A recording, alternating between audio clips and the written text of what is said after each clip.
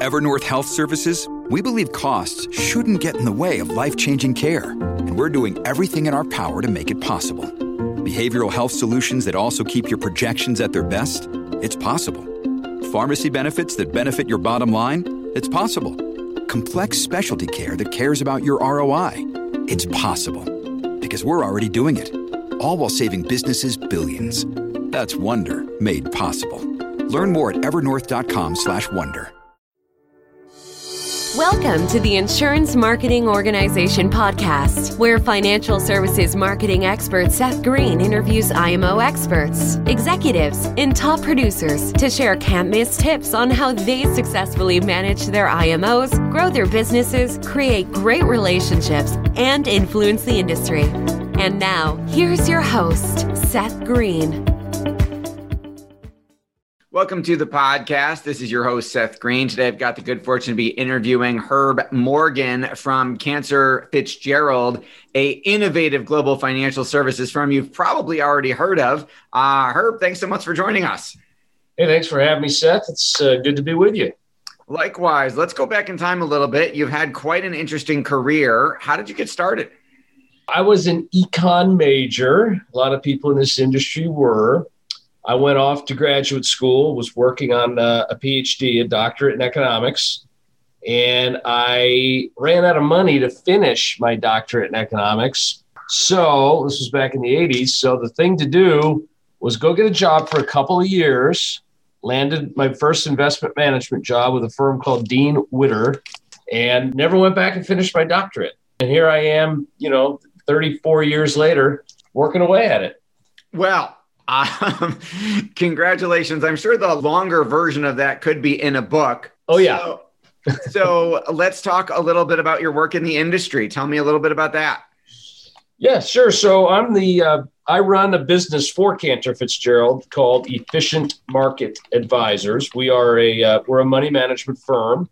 We don't really deal with the public. We go through financial advisors, and they introduce their clients to us, and we manage money for them. I founded the firm back in 2004, grew it to the size it is now.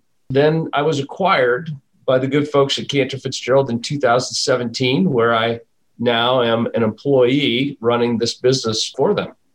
Well, congratulations on that. What are some of the biggest changes you've seen since that happened? Well, you mean industry changes? Yeah. Yeah, the industry changes. When I started in the business, it was right after the crash of 87. And it was also when we were going through this deregulation. And, stock commissions were fixed, let alone before Charles Schwab came up with this idea of you can call an 800 number and trade at a discount. They were fixed. It was usually 10 cents a share. It was regulated. There was the shift now to lower commissions, and there was competition. People wanted to do it themselves.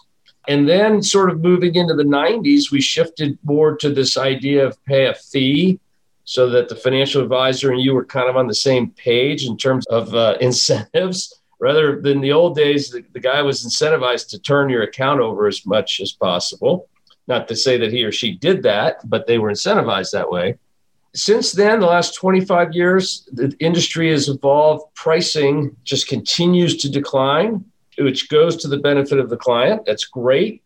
I think every time it happens, the industry is worried that, we're going to go out of business, but yet somehow we just keep making more and more record profits. We make it up in scale, in volume.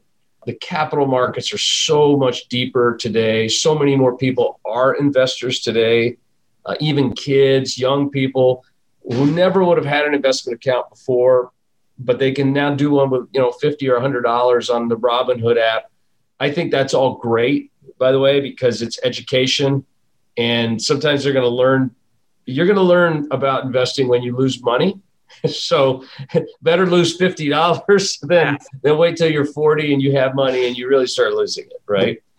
Absolutely. So talk a little bit about how your business has evolved. Yeah, so our business has really not changed, quite frankly. When I launched it in 2004, it was because of the advent of a new investment vehicle called the ETF, Exchange Traded Fund.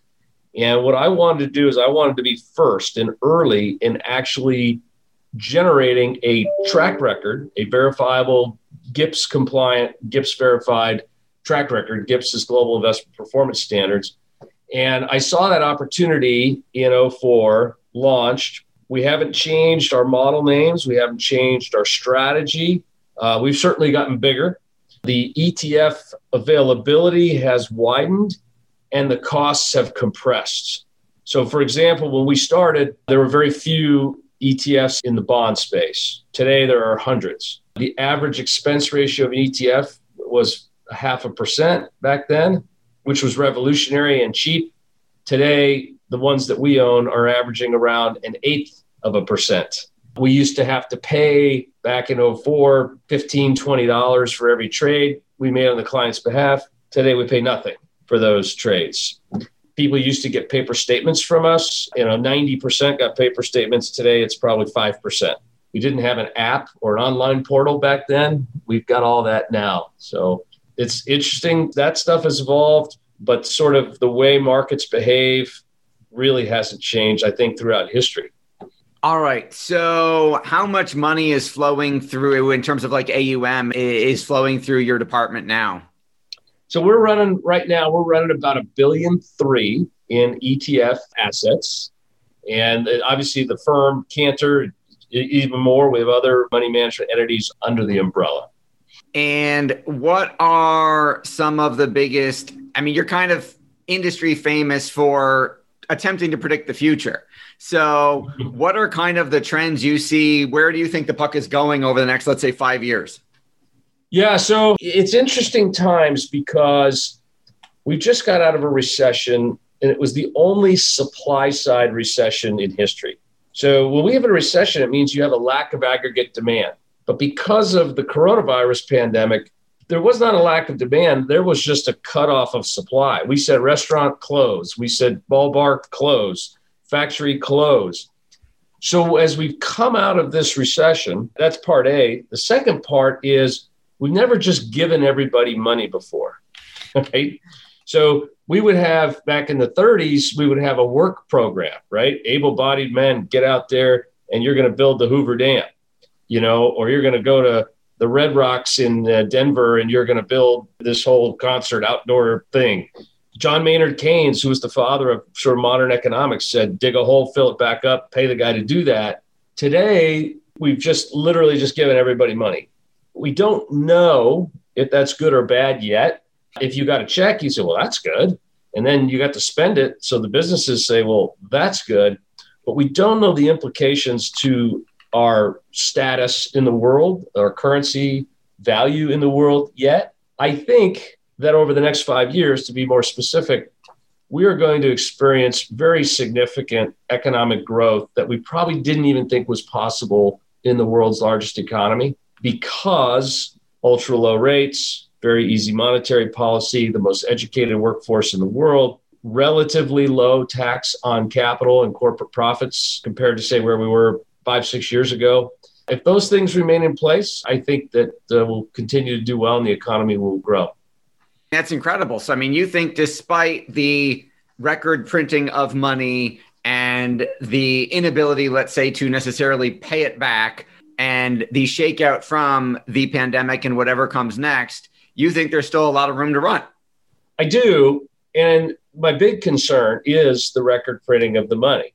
And to understand why, I think there's still a lot of people think, oh, we should always have a balanced budget, and I think we should get closer to a balanced budget. But we have this unique luxury as a country, the United States does. We won World War II.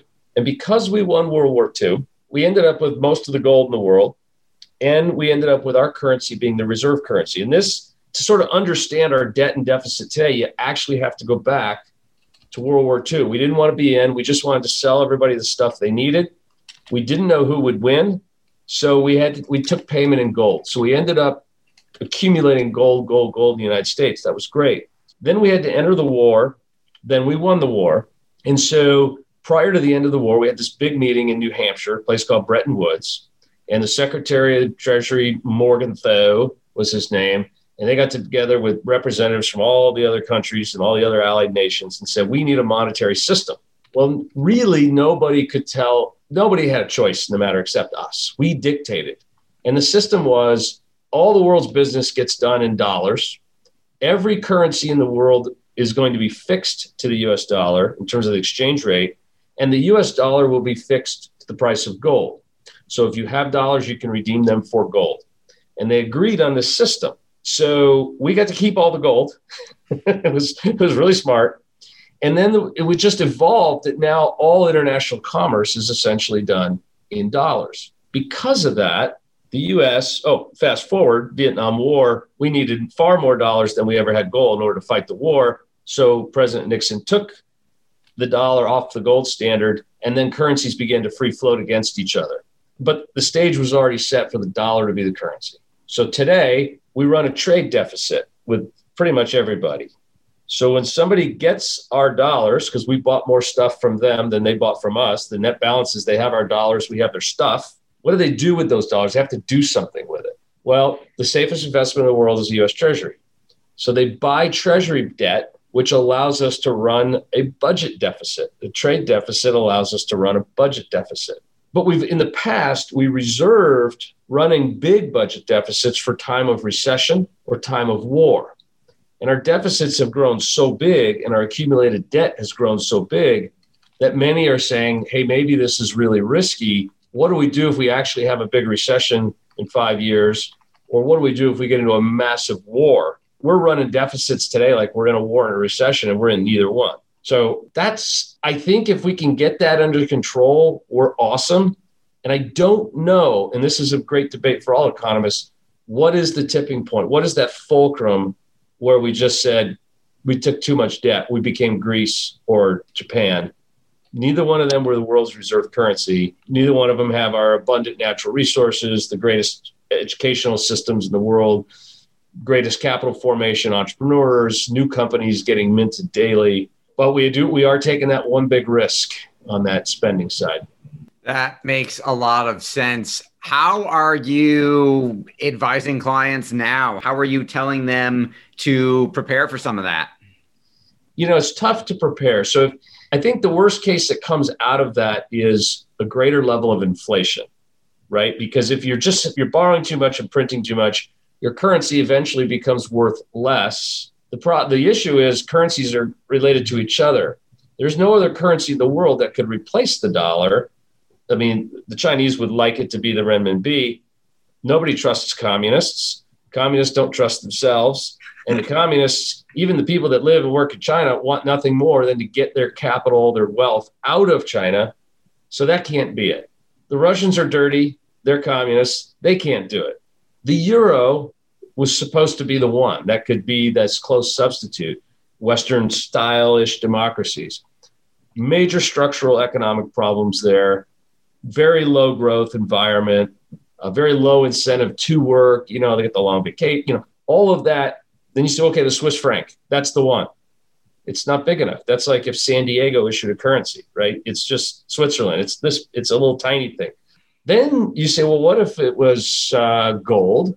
Not enough. Then we've got this new crypto thing, right? And this is a major economic paradigm shift that I don't think anybody even knew about 5 years ago. Very few people. And even today, it's still very few people. We can talk about all that if you want. But if you do get that inflation, investors should position themselves in debt, right? Because inflation transfers money from lenders to borrowers, right? If you bought a house and you only put down 10%, there's inflation, house goes up, your debt stays the same. Your salary goes up, your payment for your house stays the same. So be in debt, only in an amount that you can afford to safely service, of course. The other way is to own assets that would tend to go higher with inflation. That's going to be stocks and real estate, potentially some metals like silver or gold, and potentially some of the cryptos. Talk a little bit about, I know your time's incredibly valuable. Talk a little bit about the cryptos and the volatility of that marketplace and all of their desires to be real alternatives to, let's say, the US dollar, and what, if anything, your predictions, any of that actually going to come to pass? I'm of an age where most people, we kind of get to the stage where we don't want to learn new things or read new things, and we just dismiss it out of hand. And I realized a long time ago that was a huge mistake, right? I was at a dinner back in New York a couple of weeks ago, and there were heads of other investment management firms who were around this table, and somebody at the table brought up crypto. And the two guys that are my age and older scoffed and laughed it off. And so, and it was clear they didn't know what it was. And crypto, let's use Bitcoin as the example. Bitcoin wants to be a currency, and it is, right? The problem with it for the United States of America is as follows. A big part of our foreign policy is the fact that we are the world's reserve currency. We don't have to go blow up Iran to impose our will on Iran. We want them to stop building nuclear things. We can cut off their ability to sell oil in the world market because it has to go through U.S. currencies, right? We can put sanctions on North Korea and Cuba and the other really bad people in the world. That helps to keep us safe. Our foreign policy is dependent on the dollar being the reserve currency. Bitcoin is a threat to our ability to implement foreign policy if Iran can sell oil to China and they can do it all via Bitcoin, right? So the U.S. government, they don't want to stop you or I from going to Sizzler Steakhouse and paying for our dinner with Bitcoin. They have no interest in that. But they do have to figure out a way to prevent terrorists, drug smugglers, human traffickers, and people that would seek to blow up our buildings and other facilities. So the Federal Reserve is putting out a white paper, a research paper on risks, pros, cons. It's due out any day, actually. Now, the Fed doesn't get to make the policy. They're just doing the research. And then they will open it up for public comment. So all kinds of institutions and individuals can comment. They'll go back. And then ultimately, Congress, with Treasury and Fed, will make some sort of policy around Bitcoin and cryptos for use in the U.S. What I think will definitely not happen, the heavy-handed authoritarian approach that China is trying to take, to just say you can't do it and shut it down. You can't tell Americans what to do. That's not how we roll. You will have pitchforks and torches on the Capitol steps again if you do that. El Salvador just made Bitcoin a official currency. Legal tender, meaning if you're doing business in El Salvador, you must accept Bitcoin as legal tender. So I think blockchain has a massive future. I think crypto is the facilitation of the blockchain. I think that the volatility will be here for some time. I think there will be many people that lose large amounts of money and many people that make large amounts of money speculating in those. Just the way before we got the Federal Reserve in 1913, individual banks issued their own currencies. They were called banknotes, right? So we've had this before.